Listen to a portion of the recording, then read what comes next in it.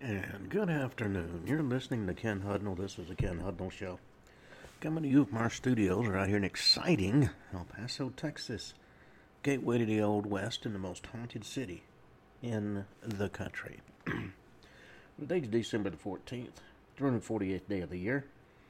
17 days remain till the year's over with. And it's a year that a lot of folks will be glad to see in the rearview mirror. With COVID and all the other pandemic-related issues. You know, there have been a number of major issues associated with the pandemic, not the least of which is the interruption of the education for so many young folks. It's interesting to think that in those days, when I was that age, I would have loved to have not had school. But now I look back at what's going on right now and wonder why nobody's in school. Well, we've been talking about ghosts and hauntings, and I'm going to be putting a lot more of my books up on Amazon and Kindle. When all is said and done, and everything is edited and what have you, I probably have 100 books I've written. And I've done events all over the Southwest and been very well received. But unfortunately, because of my misspent youth, I wanted to be an Army officer. I have a lot of injuries that are now making themselves well known, not the least of which is a traumatic brain injury that was ignored because, we don't see any bone or blood, so there's nothing wrong. So I've turned my attention to writing books and doing TV shows. I did a book called Beyond Roswell, which was crashes that nobody talks about. And we did a TV series that I'm told is going to be aired sometime in the near future, hopefully within my lifetime. And now I'm getting ready to do some more. Well, we were talking about haunted hotels, which is one of the books I've done. And it's a Coral, New Mexico. There's a hotel built in 1915 called the Valverde Hotel. It's actually owned by a friend of mine. Now, the Valverde is not as large as other hotels in New Mexico, but from the standpoint of beauty and convenience, it's without a peer. It contains 60 guest rooms, a commodious dining room, a kitchen, a spacious lobby, and even writing rooms. With the exception of a few grander suites, the rooms share two common bathrooms located on the second floor. And each room is equipped with its own shower.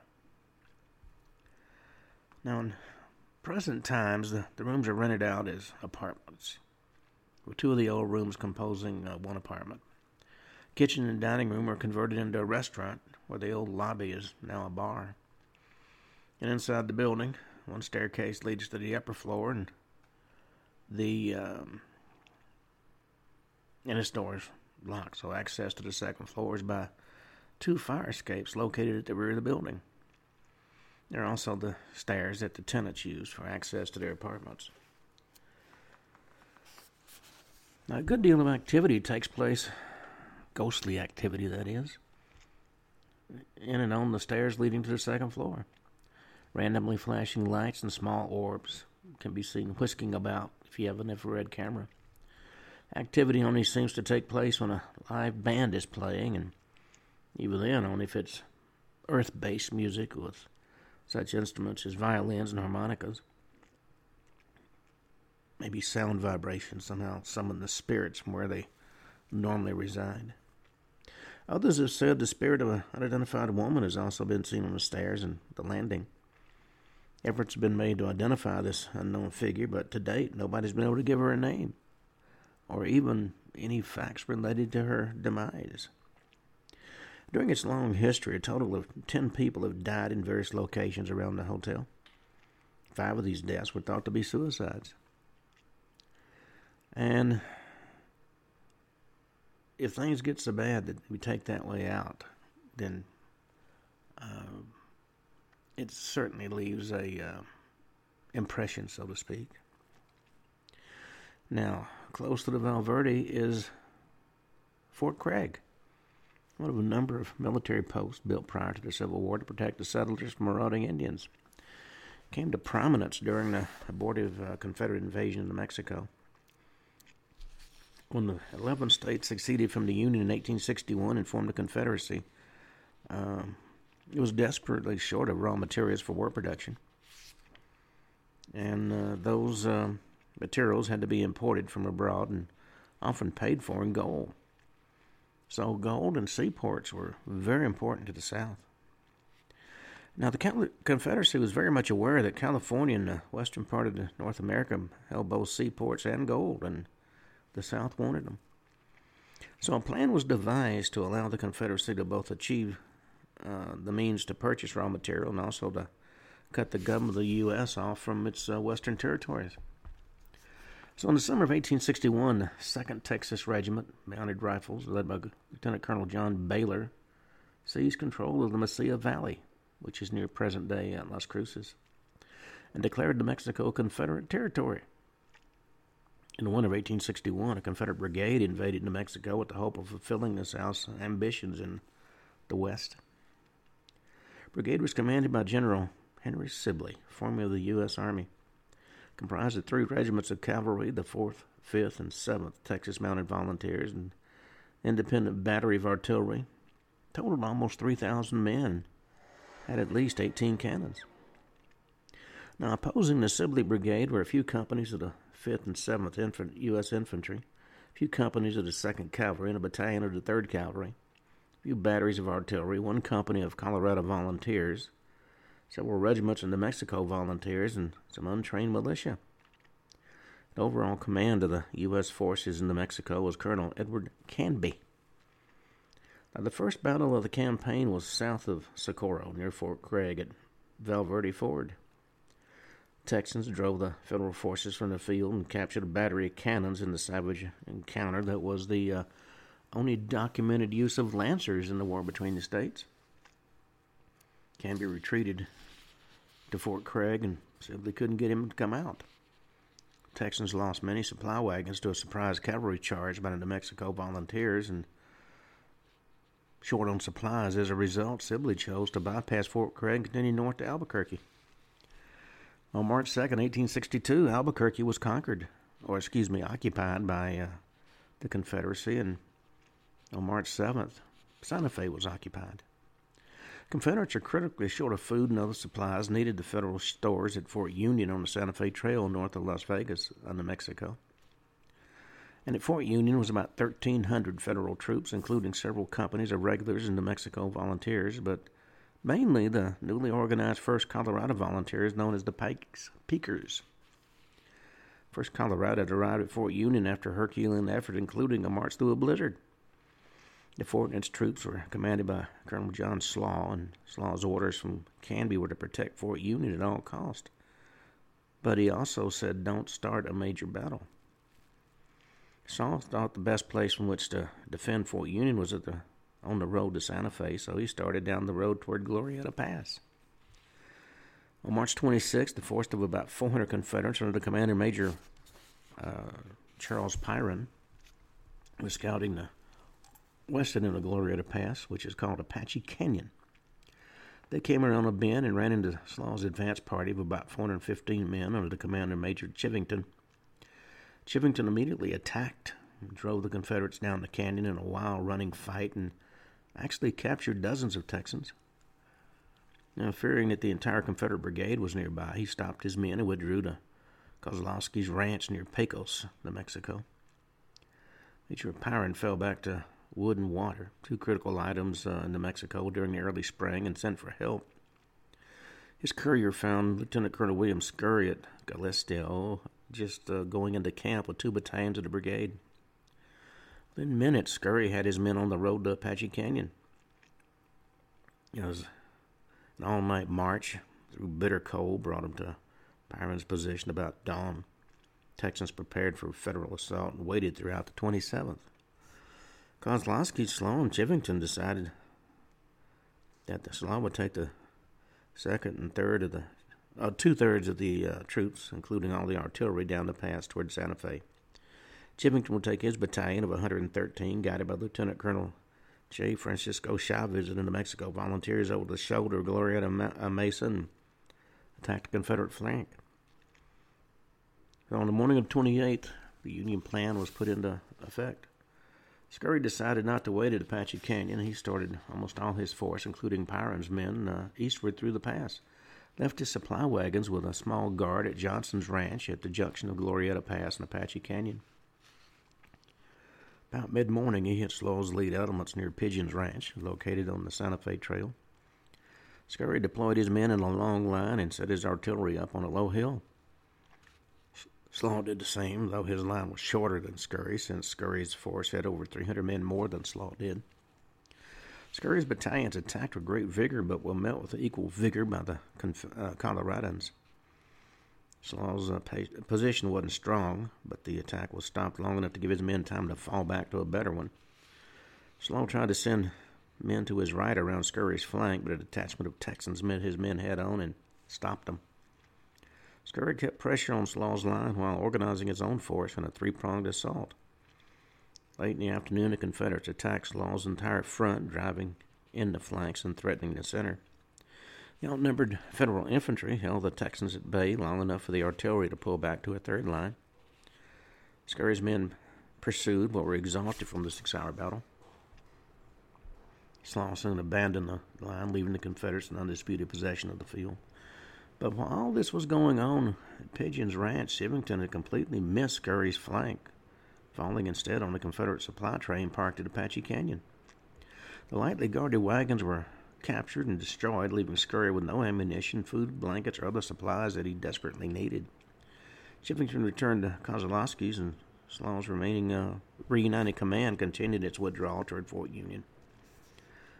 Unable to sustain his men in the field, Scurry was forced to go back to Santa Fe, where Sibley joined him. Canby left Fort Craig early in April and had come north, threatening Albuquerque and drawing Sibley's entire force back from Santa Fe. Canby and Slaw united their forces east of the Sandia Mountains and now outnumbered the Texans.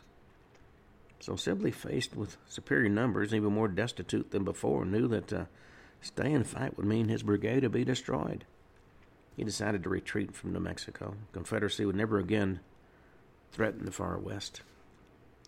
But while all this has been going on, and the Glorieta Pass battle has, of course, dominated the pages of history in this area, everyone has overlooked what happened to those that died during the campaign. Now, I've been to a number of old military posts and research from my books, and each I felt a sense of purpose, as if something about those who once served this country still remained. So does it seem that those who garrisoned Fort Craig and tried to stop the depredations of both marauding Indians as well as the Confederate forces still stand ready to defend their country in the walls of Fort Craig? Well, some who have visited Fort Craig late in the evening report as they approach, they see figures that appear to be blue-clad sentries manning the walls. But when they get to the site, there's no one to be seen. One individual reported he was there about dusk and he was absolutely sure he heard this faint sound of taps floating in the breeze. Figures and glowing orbs have been sighted around the commander's quarters and along officers' row. And I'm told that one group set up a tape recorder and recorded the sounds of a voice counting cadence as the rhythmic sounds of men marching could be heard in the background. There's also the sound of bits jangling and the leather creaking. Just as I found at Fort Bliss, Texas, apparently there are those who will not leave their post until the great commander properly relieves them of their duty. But, a number of reports that gunshots have been heard, and several have been very adamant that the gunshots came from muskets. Others have reported hearing what sounds like cannon fire. I've also read reports that some witnesses have smelled the distinctive aroma of black powder. When somebody fires a black powder pistol or rifle, there is a distinctive smell that's unmistakable. And many who've experienced it are adamant that when they've been there in the evening, that's what they smell. Well, from New Mexico, let's turn to Nevada. Austin, Nevada, to be specific. Sometimes unusual incidents are the reason good things happen. Such is the case with the little town of Austin, Nevada. Silver deposits gave birth to the town were actually discovered in 1862 by a horse belonging to a man by the name of W.H. Talbert. The horse, by accident, kicked up a piece of quartz containing gold and silver. Talbert sent the piece to Virginia City for assay, staked out a claim, and when word got out, others followed, and the silver rush was on. By 1880, the mines began to show signs of exhaustion, and its total of $50 million in ore production in 1880 dollars, I might add, was history. Once difficult to reach, Austin is now immediately accessible on Highway 50. One of the early Nevada mining towns has remained comparatively unspoiled in spite of the encroachment of civilization. In addition to the history can be glimpsed along the streets of this remnant of the past, there are also ghosts that are said to haunt some of the old buildings. One of the buildings that has garnered quite a reputation is the old International Hotel. And the history of this building is certainly interesting. I've been told that the building that became the hotel was originally erected in Virginia City before being moved to Austin in 1862. In fact, this building is said to be the oldest in the state of Nevada.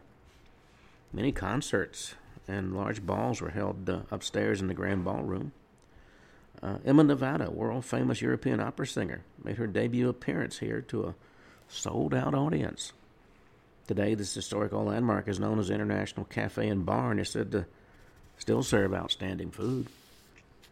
In addition to the food and the spirits it serves by day, said to be a number of spirits that haunt the old hotel by night. Now, the primary ghost in this hotel is called Tommy, and it's believed to be the spirit of a former owner or maybe an employee. Tommy said to often be seen, or his presence felt at the end of the bar and can be heard stomping around upstairs in the old hotel. A number of folks have gone looking for Tommy. Not much success has been reported. Then we got the Boulder City Hotel. Now, there are a few individuals who seem able to see into the future. And one of these was a man by the name of Jim Webb. Well, word began to circulate about the huge project being undertaken. He had a vision of what Boulder City needed. A Grand Dame hotel with unprecedented private baths, air conditioning, a gumwood paneled lobby would accommodate world dignitaries visiting Boulder Dam.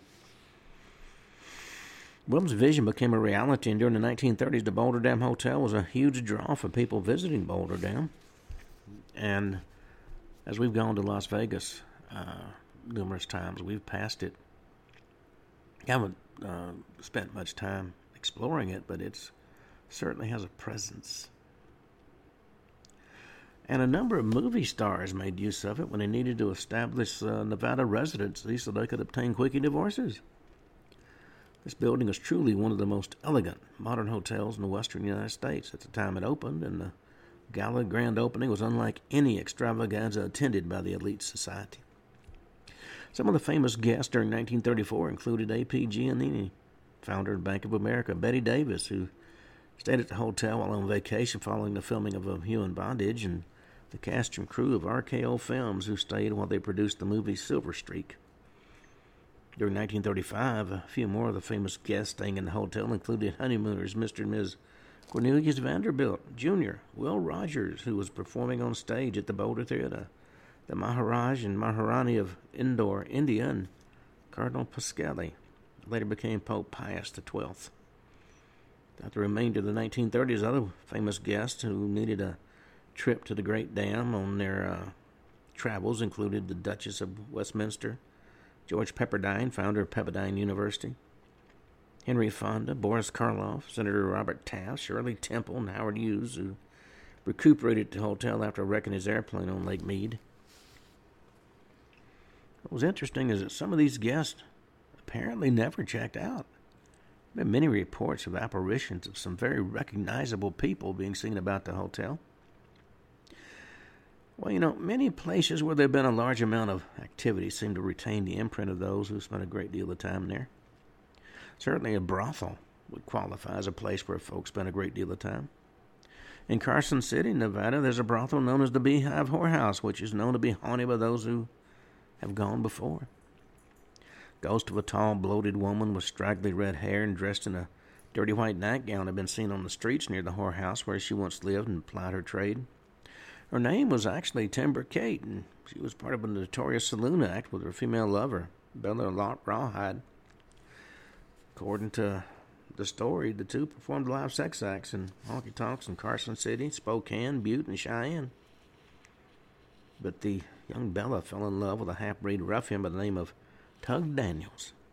After Bella and Tug ran away together, Timber Kate resorted to dressing as a man in white tights and lifting weights on stage, though she usually ended up doing a somewhat bizarre striptease.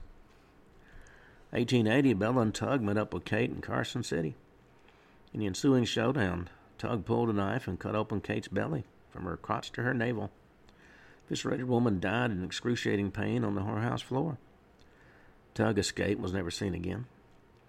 1882, Bella committed suicide by drinking cleaning fluid.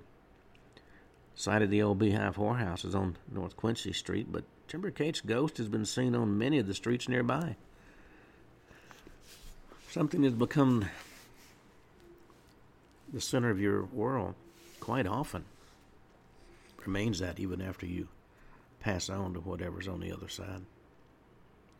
What's now known as the Amargosa Opera House and Hotel began life as a community center known as Cork Hill Hall. And Cork Hill Hall has been converted into a hotel that contained a theater, now named the Amargosa Hotel. 1967 is pretty much deserted until a dancer from New York named Marta Beckett came upon it en route to an engagement. She was smitten by the possibilities of the ruined theater, built the year she was born, as a matter of fact. On a shoestring, she first leased and then bought the complex. Benefactors helped. The Amargosa is now owned by a non-profit organization, but it was she who provided the energy to restore this historic old theater and hotel. Her personality permeates everything. It makes a visit there a special experience. Along with the hotel and theater, Marta also seems to have purchased several ghosts, at least according to a number of psychics and the local tales. Among the tales of ghosts and hauntings are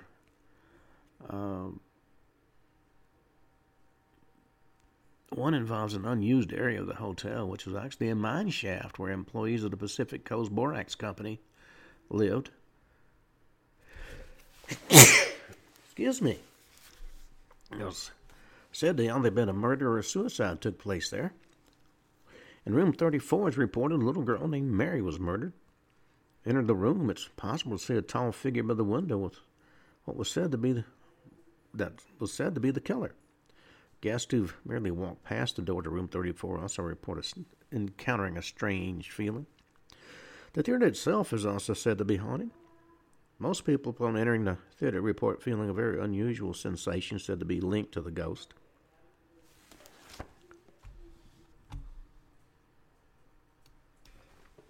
Actually, there are many, many stories about ghosts at this historical hotel. Current owner seems content to allow the ghost to stay. But many have come to visit just to see if they can encounter the ghost, so that's good for business. Even Chris Angel did a show segment from the old hotel that aired October 31st, 2006. Well, let's talk about the Goldfield Hotel. It's closed off and abandoned. No access to the public. You walk around the front along sidewalks, look in the windows, but it has been partially remodeled over the years into a failed casino conversion project. Maybe someday an investor with enough funds will follow through and restore it properly. But so much major work has already been done to alter it for other projects. It'd be difficult to restore it the way it originally was. Built on top of an abandoned gold mine, this 154-room hotel was opened in 1908. It's considered home to several ghosts in the downstairs employees area. Room 109 is a small room with a single bed. It's haunted by the presence of a pregnant woman. Psychics have seen her ghost chained to a radiator there. Rumors say a pregnant prostitute named Elizabeth was chained in the room by George Winfield, the original owner of the hotel. After she gave birth, she was left to die in the room, and babies thrown down the old mine shaft at the northern end of the basement. Elizabeth's ghost even turned up on a photograph taken in the room by a reporter from Las Vegas. On the first floor, the George Winfield room itself is said to be haunted by his ghost. Untraceable cigar smoke and fresh ashes have been found there. His presence has also been detected near the lobby staircase, where the ghost of a midget and two small children have also been seen. Then we have the gold room, which is haunted by a ghost that stabs people. High psychic energy has also been detected in the Theodore Roosevelt room and a southwest room on the third floor.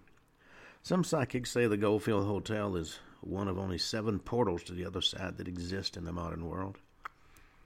It'd be interesting to go down to the mine shaft. Then we have Gold Hill Hotel.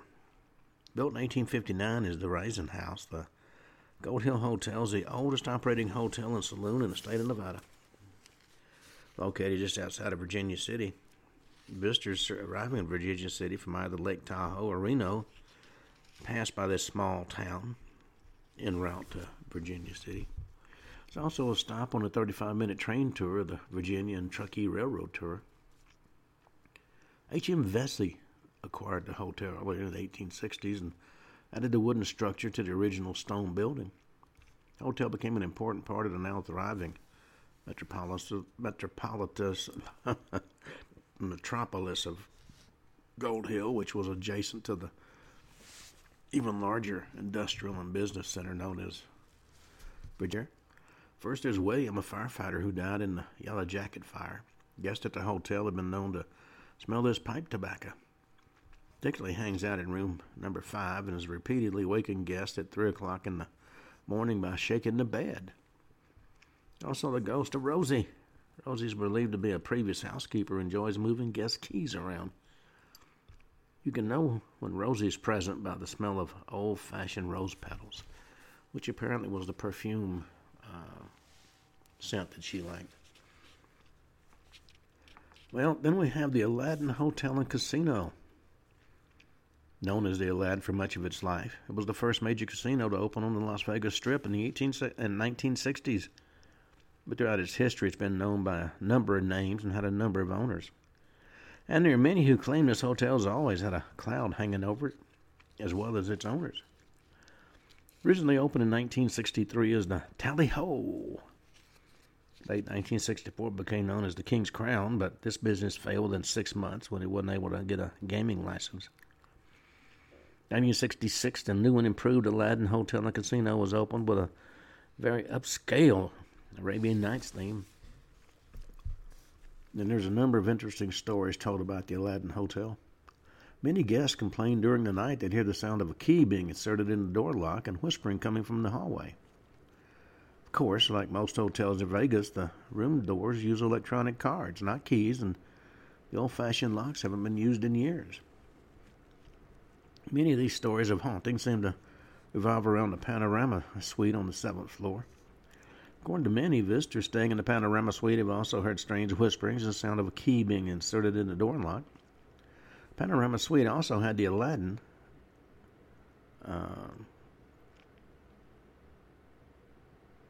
door buzzer, which rings at the oddest hours, though they have since long since been deactivated. When the door is answered, of course, there's nobody there. And items have also been known to vanish from the suite and reappear in other places. Certainly it gives you something to consider when you check into a place like the Aladdin. Then we got the MGM Grand Hotel and Casino and Bally's Hotel and Casino. The original MGM Grand Hotel and Casino began life as the Marina Hotel. The Marina, located at 3805 Las Vegas Boulevard, opened in 1975 as a 714-room hotel and casino. 1989, Kirk Kerkorian bought the Marina Hotel and the Tropicana Country Club to obtain the site that would become the home of the MGM Grand, the largest hotel in the world. At the time of the fire, the MGM Grand had 2,100 rooms, and about 91% of those rooms are occupied on that particular day. Over 5,000 people were in the hotel and casino at the time of the fire. In addition to the hotel and the casino located on the property, there were 5 restaurants and a shopping mall. So the fact that there were only 5,000 people on the property was a minor miracle in and of itself. Of course, there were a number of unexpected occupants in the hotel. A number of thieves took advantage of the confusion and came into the hotel on a robbery run. An undetermined number of them died in the fire. And compounding the problems with the smoke and the flames was the fact that the hotel casino had been designed by some of the best decorators in Hollywood. As a result, a lot of plastic had been used, plastic which released toxic fumes when it caught on fire. As a result, guests and staff who were nowhere near the scene of the fire died as a result of the toxic gas filtering through the air system. A number of gamblers are so intent on what they were doing at the MGM Grand during that time, they refused to leave their slot machines. A lot of them died with their hands still on the handle. Well, ground was broken October 7th, 1991 for the new casino hotel complex. The Marina closed November 30th, 1991. The Marina Hotel building still exists as the western end of the main hotel building. The modern Bally's Hotel Casino is built on the location that used to be the MGM Grand that gained international recognition as a result of that terrible fire that killed a number of staff and guests. On the corner of the Flamingo and Las Vegas Boulevard, where Bally's now stands, MGM once had a glamorous hotel and a casino. It was the gem in its crown, so to speak. The fire was a horrific, tragic event. Some guests jumping to their deaths when rescue ladders couldn't reach their upper floor windows. Over 500 people were injured, and a total of 84 people died that day. And 2 more over the next few months, making it the second largest hotel fire in terms of lives lost in United States history. Eventually, a new hotel casino was erected at the site of this devastating tragedy.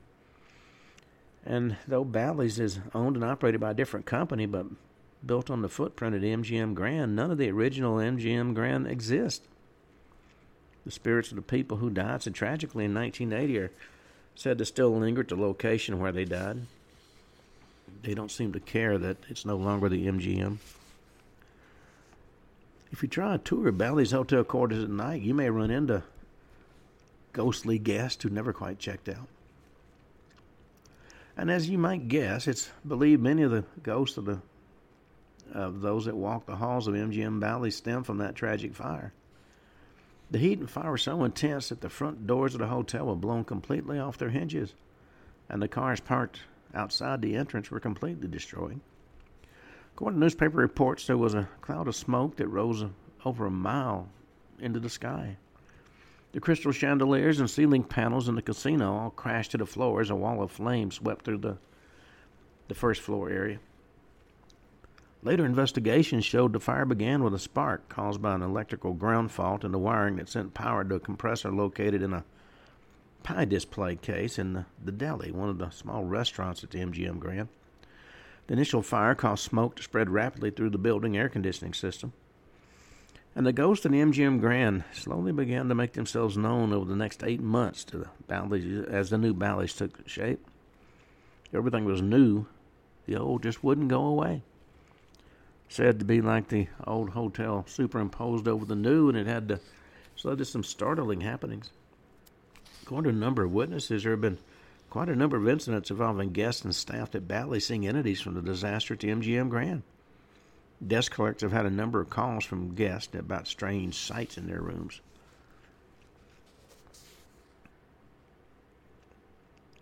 Then we have the Dunes Hotel and Casino. Opened May 23rd, 1955, as a low-rise resort with Hollywood star Vera Ellen provided entertainment and a magic carpet review. Villa Aaron was Ellen was a beautiful young dancer. When the North Tower was added in 1961, it was one of the finest and largest hotels on the Strip. 1979, the South Tower was added. Built in part with financing from movie mogul Al Gottsman and the Teamsters Pension Fund. The resort boasted an 18-hole golf course, a rooftop health spa, and a 90-foot-long pool. The hotel's slogan was "The Miracle in the Desert." In the early years, the Dunes was known for the 35-foot-tall fiberglass sultan that stood above its main entrance. Many top performers such as Dean Martin, Liberace, George Burns, Pat Cooper, Judy Garland, Phyllis Diller, and Frank Sinatra performed at the hotel. And although it opened to much fanfare, it struggled from the start. One reason was its location of what was then the southernmost part of the Strip. The hotel frequently had to borrow money, and even the Sands Hotel and its executives to try to help out. It was bringing in numerous famous celebrities and entertainers, such as Frank Sinatra's surprise appearance dressed as a sultan. January 10th, 1957, in a desperate move to keep the resort afloat, the Dunes became the first hotel casino in Nevada to offer a topless show called Minsky's Follies, the first of which was known as Minsky's Goes to Paris. State legislature went into an uproar, but the show set a record for attendance in a single week at 16,000. 1961, a 24-story tower was built, bringing the number of rooms up to 450. 1970, there were unrealized rumors Howard Hughes would buy into the hotel. 1979, the hotel expanded to 1,300 rooms. The Sultan statue, which by now had found itself relegated to the golf course, caught fire in 1985, reportedly due to an electrical short in its stomach. 1987, Japanese investor Masao Nangaku purchased the Dunes for $155 million. But no matter what he did, he couldn't make it a financial success. November 17, 1992, the Dunes was sold for the last time to developer Steve Wynn's company, Mirage Resorts, Inc., for $75 million. January 26, 1993, the Dunes closed its doors for the last time. Though once the finest and most grand hotel on the Strip, like many of the legendary properties of its era, could no longer compete with the newer and more exciting mega resorts that were being built. By the time the hotel was closed, guests routinely reported feeling cold spots in a number of locations throughout the hotel, especially in that main tower and the casino. Also, a number of stories about the lounge on the top floor of the Dunes.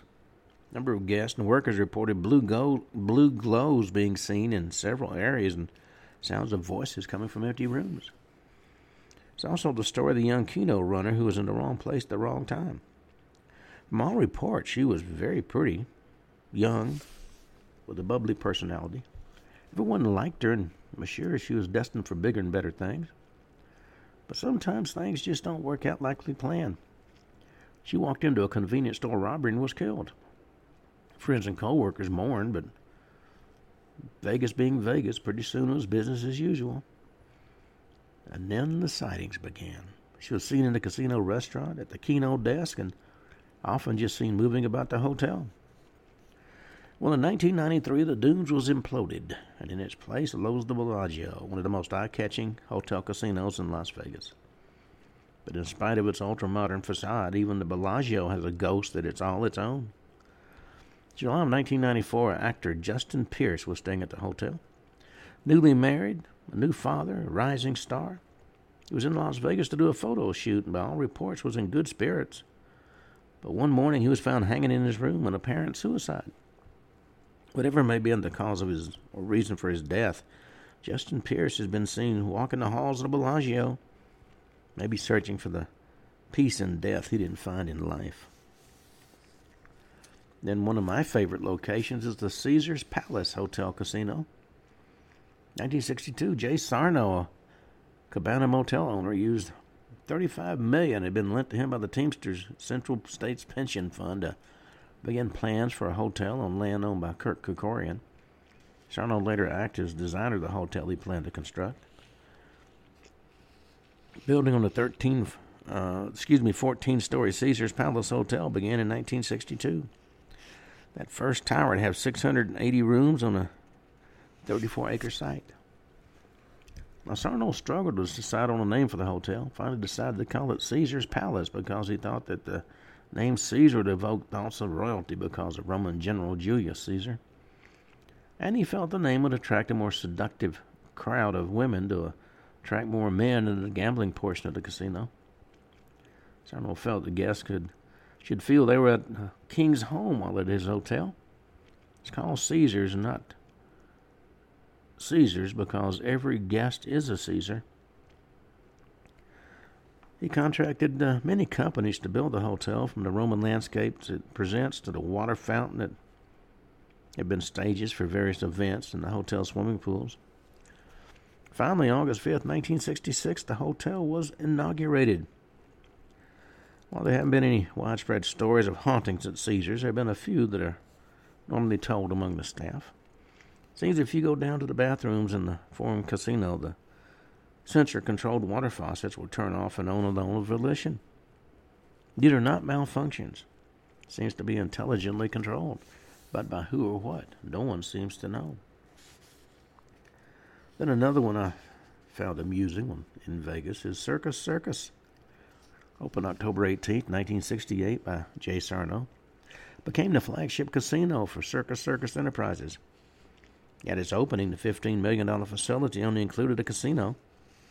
Architects Rissman and Rissman Associates designed a giant circus tent-shaped main structure, which was built by R.C. Johnson Construction of Las Vegas. Well, in 1974, ownership changed with the sale of the casino to William Bennett.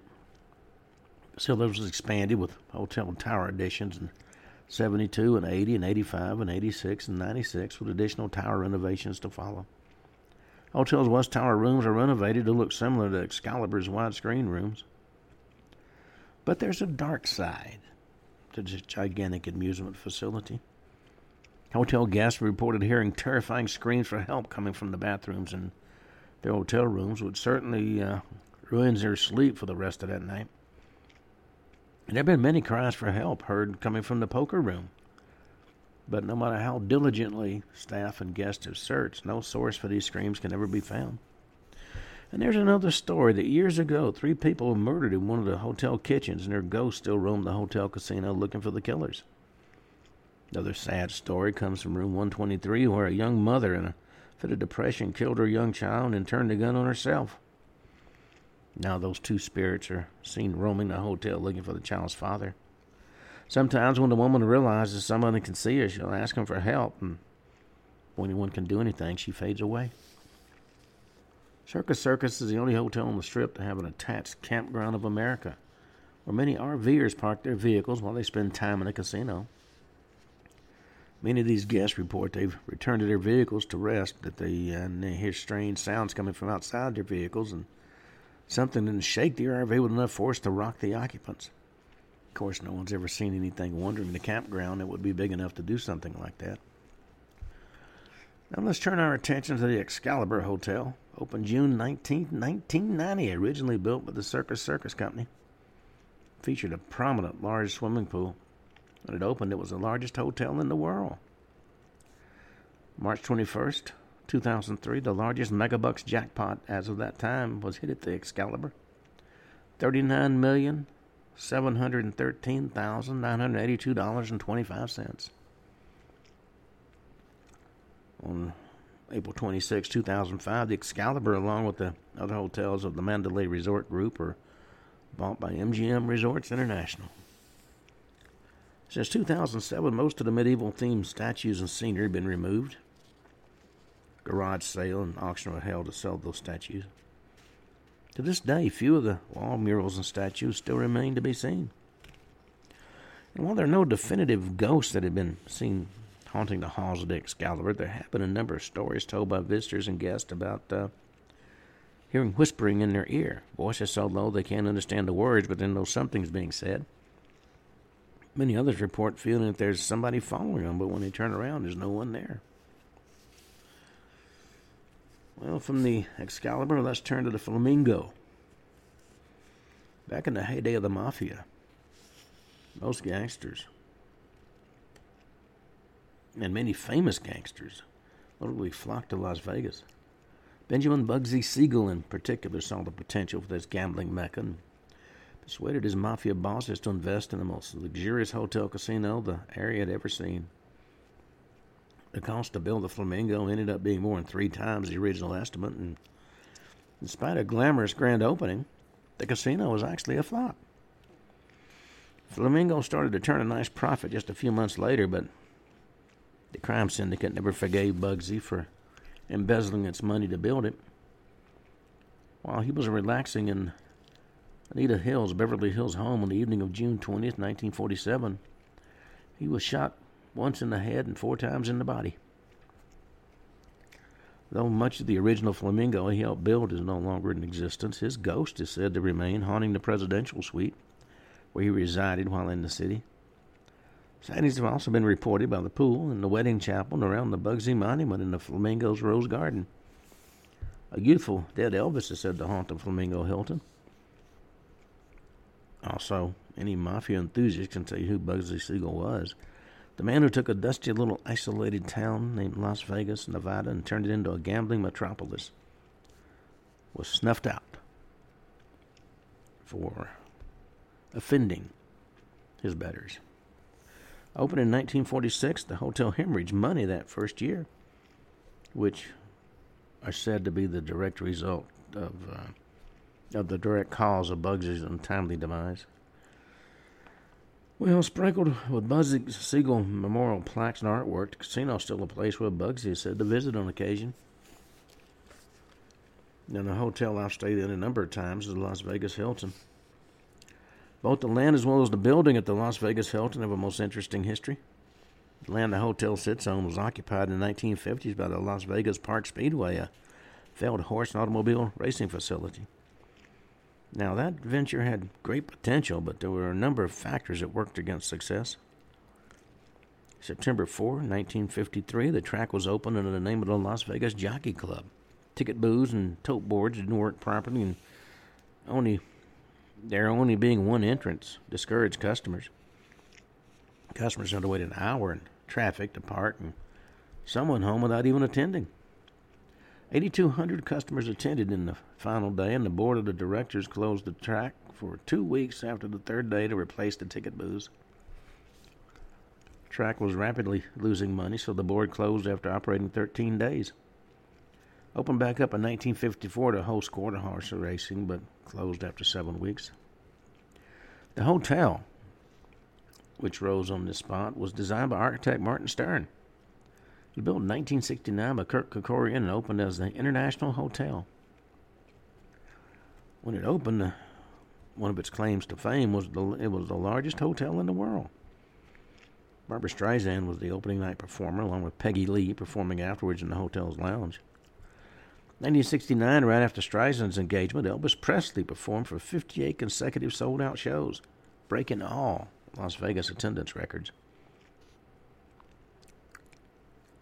In 1 month, 130,157 paying and ostensibly gambling customers. And his performances had stellar reviews from both critics and the public. Then he broke his own attendance record in February 1970, again in August 1970, then August 1972. When he played Las Vegas, he lived in the penthouse suite, room 3000, located on the 30th floor, until his last performance there in December 1976. He was due to perform there again in 1978 to celebrate the opening of the North Tower, but he died in August of 1977, when I was in South America. His manager, Colonel Parker, lived in the hotel on the 4th floor from the 70s to the mid-80s. But in spite of rumors to the contrary, it appears that Elvis did not leave the building. Now, Liberace headlined in the showroom during the 70s, drawing sold-out crowds twice a night. When he signed his contract at the Hilton in 1972, he earned $300,000 per week, a record amount for an individual entertainer in Las Vegas. He's also said to roam the corridors of this historic hotel. I've been in both his home, the restaurant he had, and I've toured Elvis's room. You get odd feelings. Las Vegas Hilton was the site in 1978 where Leon Spinks defeated Muhammad Ali for the World Heavyweight Championship. It's also the site in which Mike Tyson defeated Tony Tucker to unify and become the undisputed heavyweight champion in 1986. Also, Donald Curry defeated Milton McClory at the Las Vegas Hilton to unify and become the undisputed welterweight champion in December 1985. Well, in 1970, the International Hotel was sold to Hilton Hotels Corporation and renamed to Las Vegas Hilton in 1971. In 1998, Hilton Hotels Corporation split their properties and stock into two different companies, Hilton Gaming and Hilton Hotels. Shortly after the split, Hilton Gaming merged with Belly Entertainment Corporation. The company was renamed Park Place Entertainment. Well, the East Tower was added in 1975, and the North Tower was added in 1978. From the International Hotel, the Las Vegas Hilton boasts the 30th floor Elvis Presley suite, which is, of course, haunted by Elvis. He's normally seen sporting one of his signature leather-studded jumpsuits, and he's been seen backstage in the theater where he performed for so many years and on the freight elevator that he normally took to reach his rooms.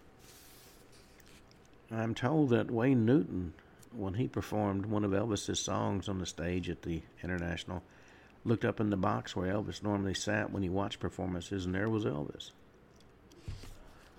Well, the Luxor Hotel on the southern end of the Las Vegas Strip, opposite the McCarran International Airport, is an interesting place. It's flanked by the Mandalay Bay to the south and by the Excalibur to the north. All are connected by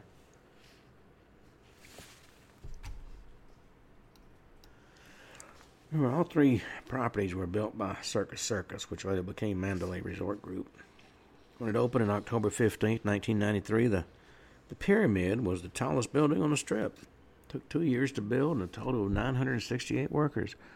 To build it cost $375 million. A theater and two additional hotel towers totaled 2,000 rooms were added in 1998 for $675 million. In June of 2004, the Mandalay Resort Group was purchased by MGM Resorts International. When the resort opened, it featured a river that circled the casino with a ferry that would carry guests to different parts of the pyramid.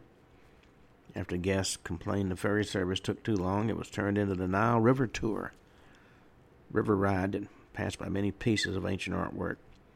Most of the ancient Egyptian theme and the river ride were taken away as part of a campaign to tailor the property toward more upscale taste in 1995. And the resort's been home to some popular entertainment attractions in the Las Vegas area. The main level featured the nightclub Bra. It's closed indefinitely July 22nd, 2006. Well,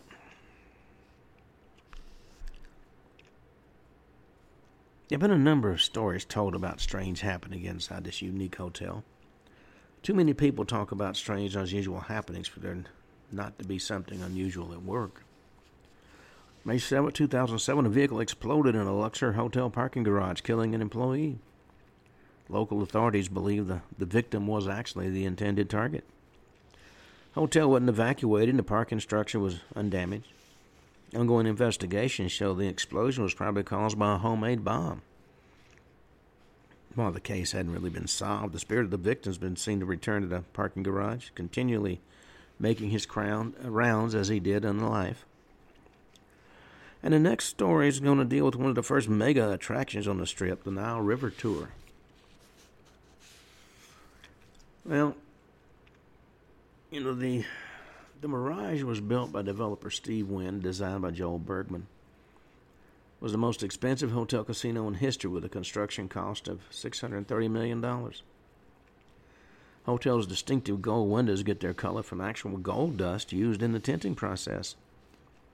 Reported the resort would have to bring in $1 million a day to pay off a 7-year construction loan. But in fact, the Mirage did so well, the loan was paid off in just 18 months. Its construction is also considered very noteworthy, and at Wynn it set a new standard for Vegas resorts. That's why they're considered to be the father of today's Las Vegas. The site of the Mirage was the original site of the Castaways Hotel and Casino. Before the Castaways, the Red Rooster nightclub sat on the property. Red Rooster burned in 1931, was rebuilt, and the San Souci Auto Court was built next door. 1957, a hotel was added to the property, and in 1967, the property became the Castaways, which was bought by Howard Hughes in 1970. 1990 to 2003, the Mirage was the scene for the Ziegfeld and Roy Show. Two headliners combined magic and the use of wild animals. When this popular attraction closed in 2003, after Roy Horn was injured by one of the white tigers used in the show, it did affect the Mirage for a while. Its front attraction, the volcano, erupts regularly at night. 1993, the Mirage hosted an extended run of the Cirque du Soleil show, Nouvelle Experience, in a tent in the Mirage parking lot. During this time, Steve Wynn decided to invite Cirque to create a mystery for the soon-to-be-built Treasure Island resort next door. Well, 2004, Danny Gans took over the main marquee, becoming the resort's main entertainment attraction. December 2006, the Beatles-themed Revolution Ultra Lounge opened. The first Cirque du Soleil was involved in the development of a nightlife venue operated by the Light Group Las Vegas. 2009, the Mirage was featured on the Amazing Race 15, where one team member had to bungee the other into the air to grab a bouquet of flowers presented in the Love Theater. But behind the glitz and the glamour, there were spirits moving about, even in this extremely expensive hotel and casino. Surprisingly, the story seemed to revolve around the bathroom of what was the Danny Gans Theater. Automatic sensors on the faucets turn on and off by themselves at almost any time. Activity so well known that one cleaning lady refused to enter the restroom area to clean it, and whenever she has cause to get near the room, she holds her rosary beads in her hand as a shield against whatever it is. Well, we've talked about a lot of haunted locations tonight, and let me tell you, just talking about them doesn't do justice to them. I've been in the International. I've had staff members tell me about events that absolutely cause their hair to curl. Elvis has been seen so many times, it's not even funny. Well, on that note, we've come to the end of tonight's show. We'll be back tomorrow, and once again, you'll be listening to the Ken Hudnall Show. Until then, have a truly great evening.